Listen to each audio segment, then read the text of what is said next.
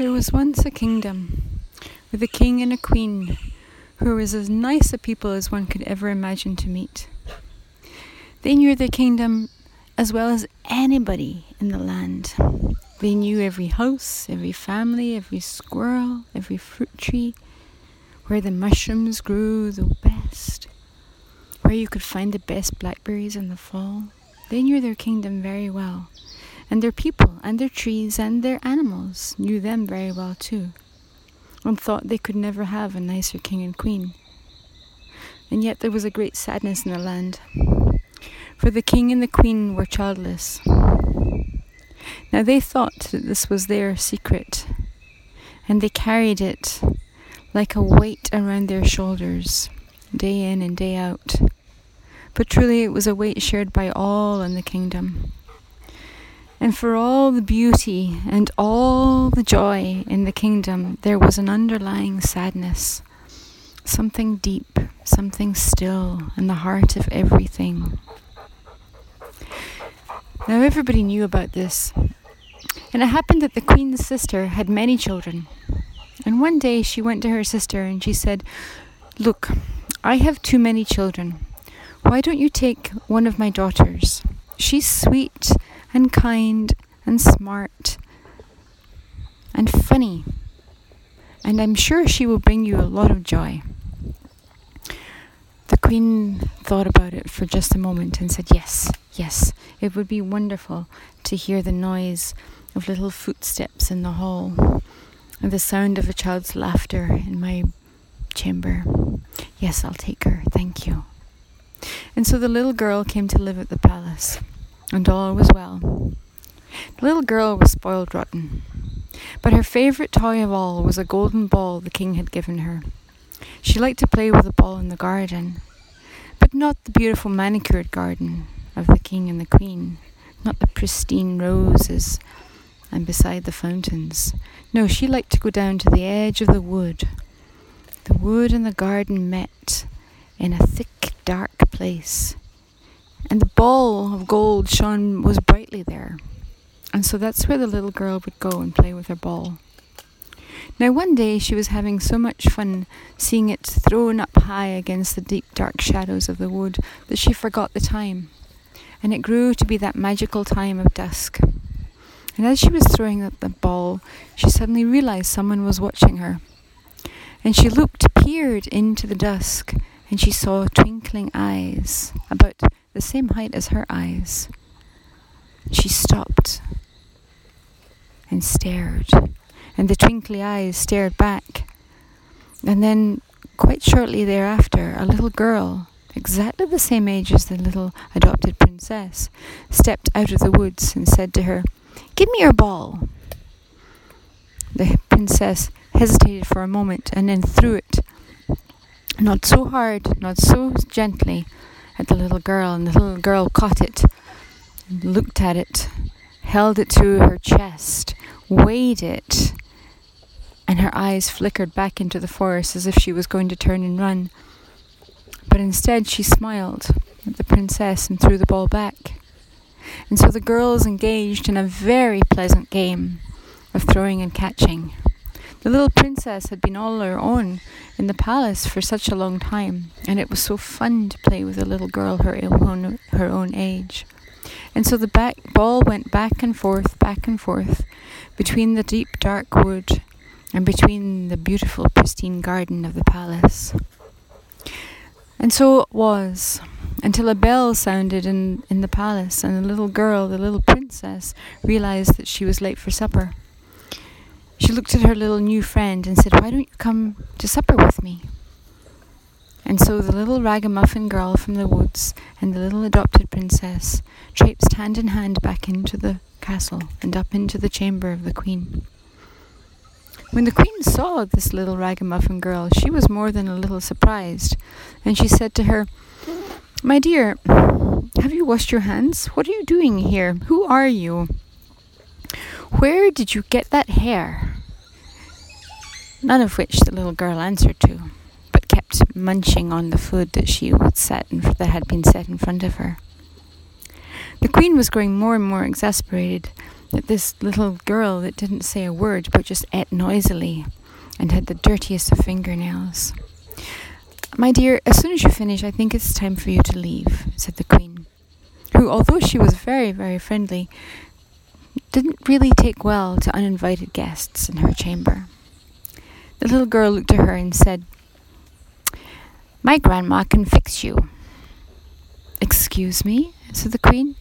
"My grandma can fix you," said the little girl. "Well, what do you mean? There's nothing wrong with me." "Oh, yes there is. You cannot have a child," said the little girl. The Queen was taken aback. She thought her secret was safe. "Well, what do you mean? Well, of course I can." The little girl laughed. "No, you can't. Everybody in the kingdom knows that. You don't have your own child." And she gave a little wink to the adopted princess. "My grandma can help you with that. I'll call her if you'd like." The Queen thought about it for just a moment. She had tried everything. She had tried bathing in the moonlight. She had tried drinking the best juices. She had tried fasting. She had tried yoga. She had tried all sorts of diets. She had tried standing on her head for a month. She had tried everything. Nothing had worked. Okay, send for your grandmother. I will tolerate this. I am interested." The little girl jumped down from her chair, went to the table and whistled long and loud. From far away, a whistling noise came back. "Ah, she's coming. She'll be here soon," said the little girl, and sat back down at the table, helping herself to another portion of mashed potatoes. It seemed like an age until there was a knock at the door, or rather a bang at the door with a stick, and the door swung open on its hinges, and the Queen peered into the dark hall. Out of the darkness, but somehow bringing the darkness, stepped a little woman. She was almost bent double with age, and her smell was like the forest, dark and musty and pungent and damp.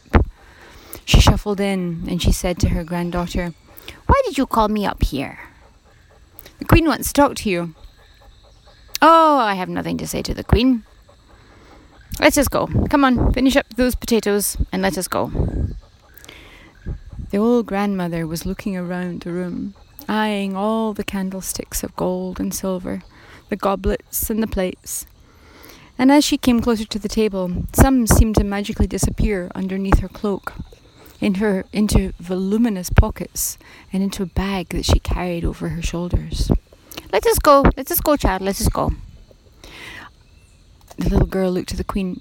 "Don't you have something to ask my grandmother?"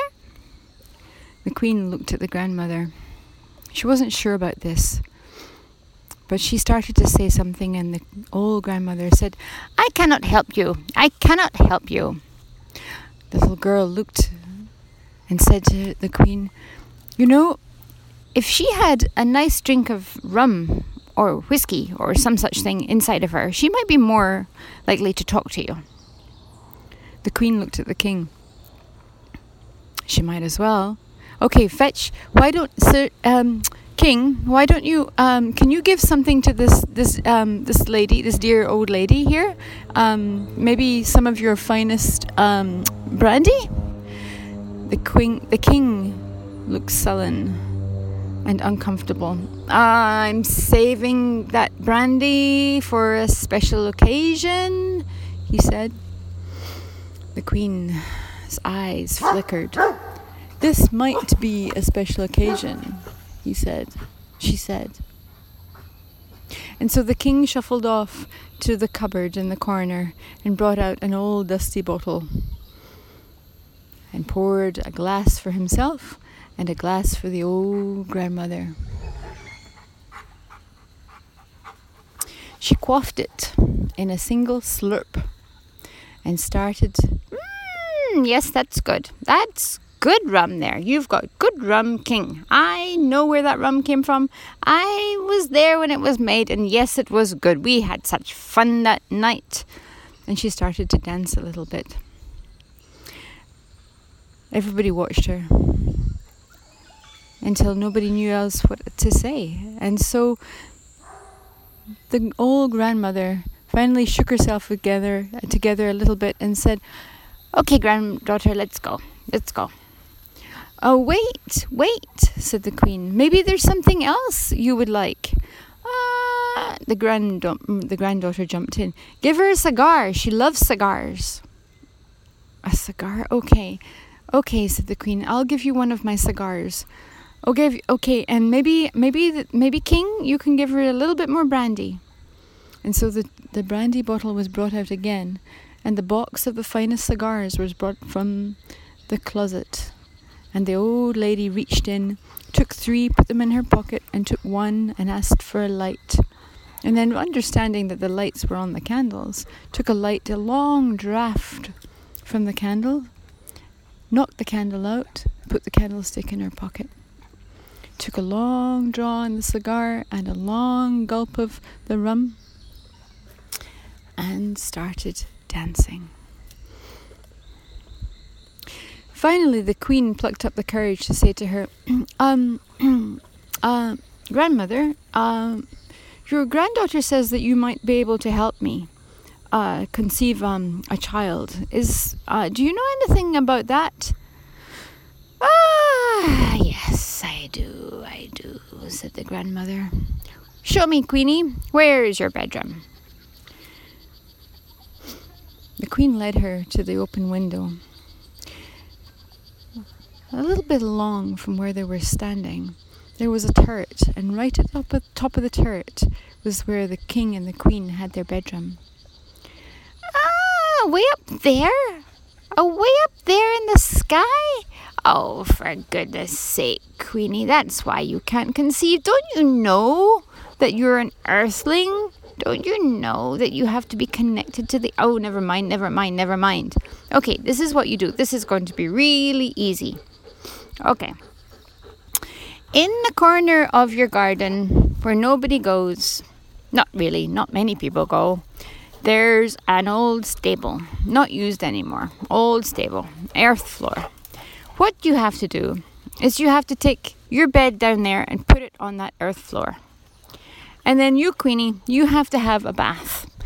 Not just a regular bath, like one of those baths that you only have maybe once or twice a year. You promise yourself you're going to have them every week. You never do. You just have them once or twice a year. You have to have a bath.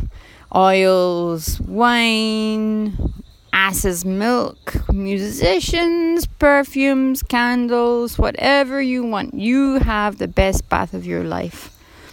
When you get out of your bath, have your servants take that water down and pour it underneath the bed.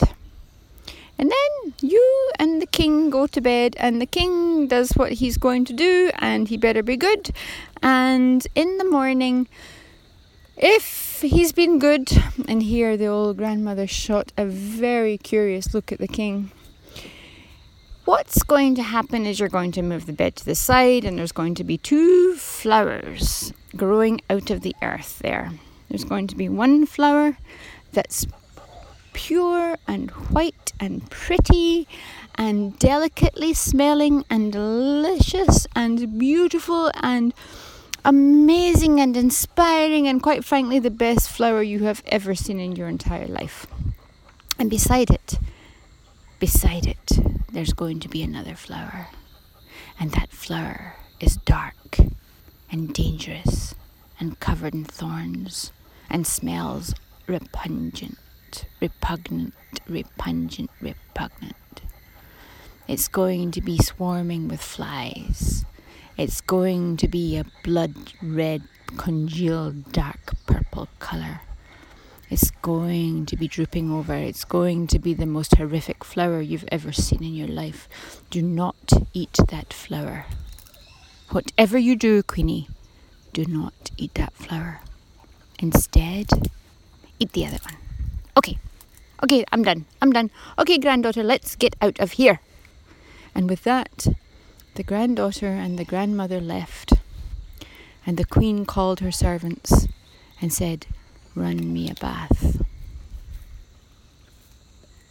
The bath was run, the king prepared, he was a little nervous, he took some herbs, he was all ready to go. The queen put some crystals in her bath, she put some flowers in there, she had musicians behind a curtain, she did everything she could, she had a good time in that bath. It was a lovely bath, the bed was carried down, the bath water was poured, the bed was placed on top. The king and the queen retired to the bed the bed shook with the king's workings all that night, and there was much joy. And finally, exhausted, the pair fell asleep. The next morning, just at dawn, the queen awoke with a start, realised what had happened the night before, jumped out of bed, pushed the bed to the side with the king and all in it, and there, just as the old woman had said, were two flowers. One pristine, beautiful, sweet, delicate, unbelievably pretty, and there, beside it, was another, not quite the same. The queen bent down. She got down on all fours, and she decided that she was going to really enjoy this flower. That this flower, no matter what the old grandmother had said, this flower was going to be just divine. And as she edged towards the beautiful white flower, suddenly something happened, something overcame her. And she just pounced on that other flower and ate and ate and ate. Oh my God, it tasted so good. The juices ran down her chin. They dripped onto her nightgown. They were so staining.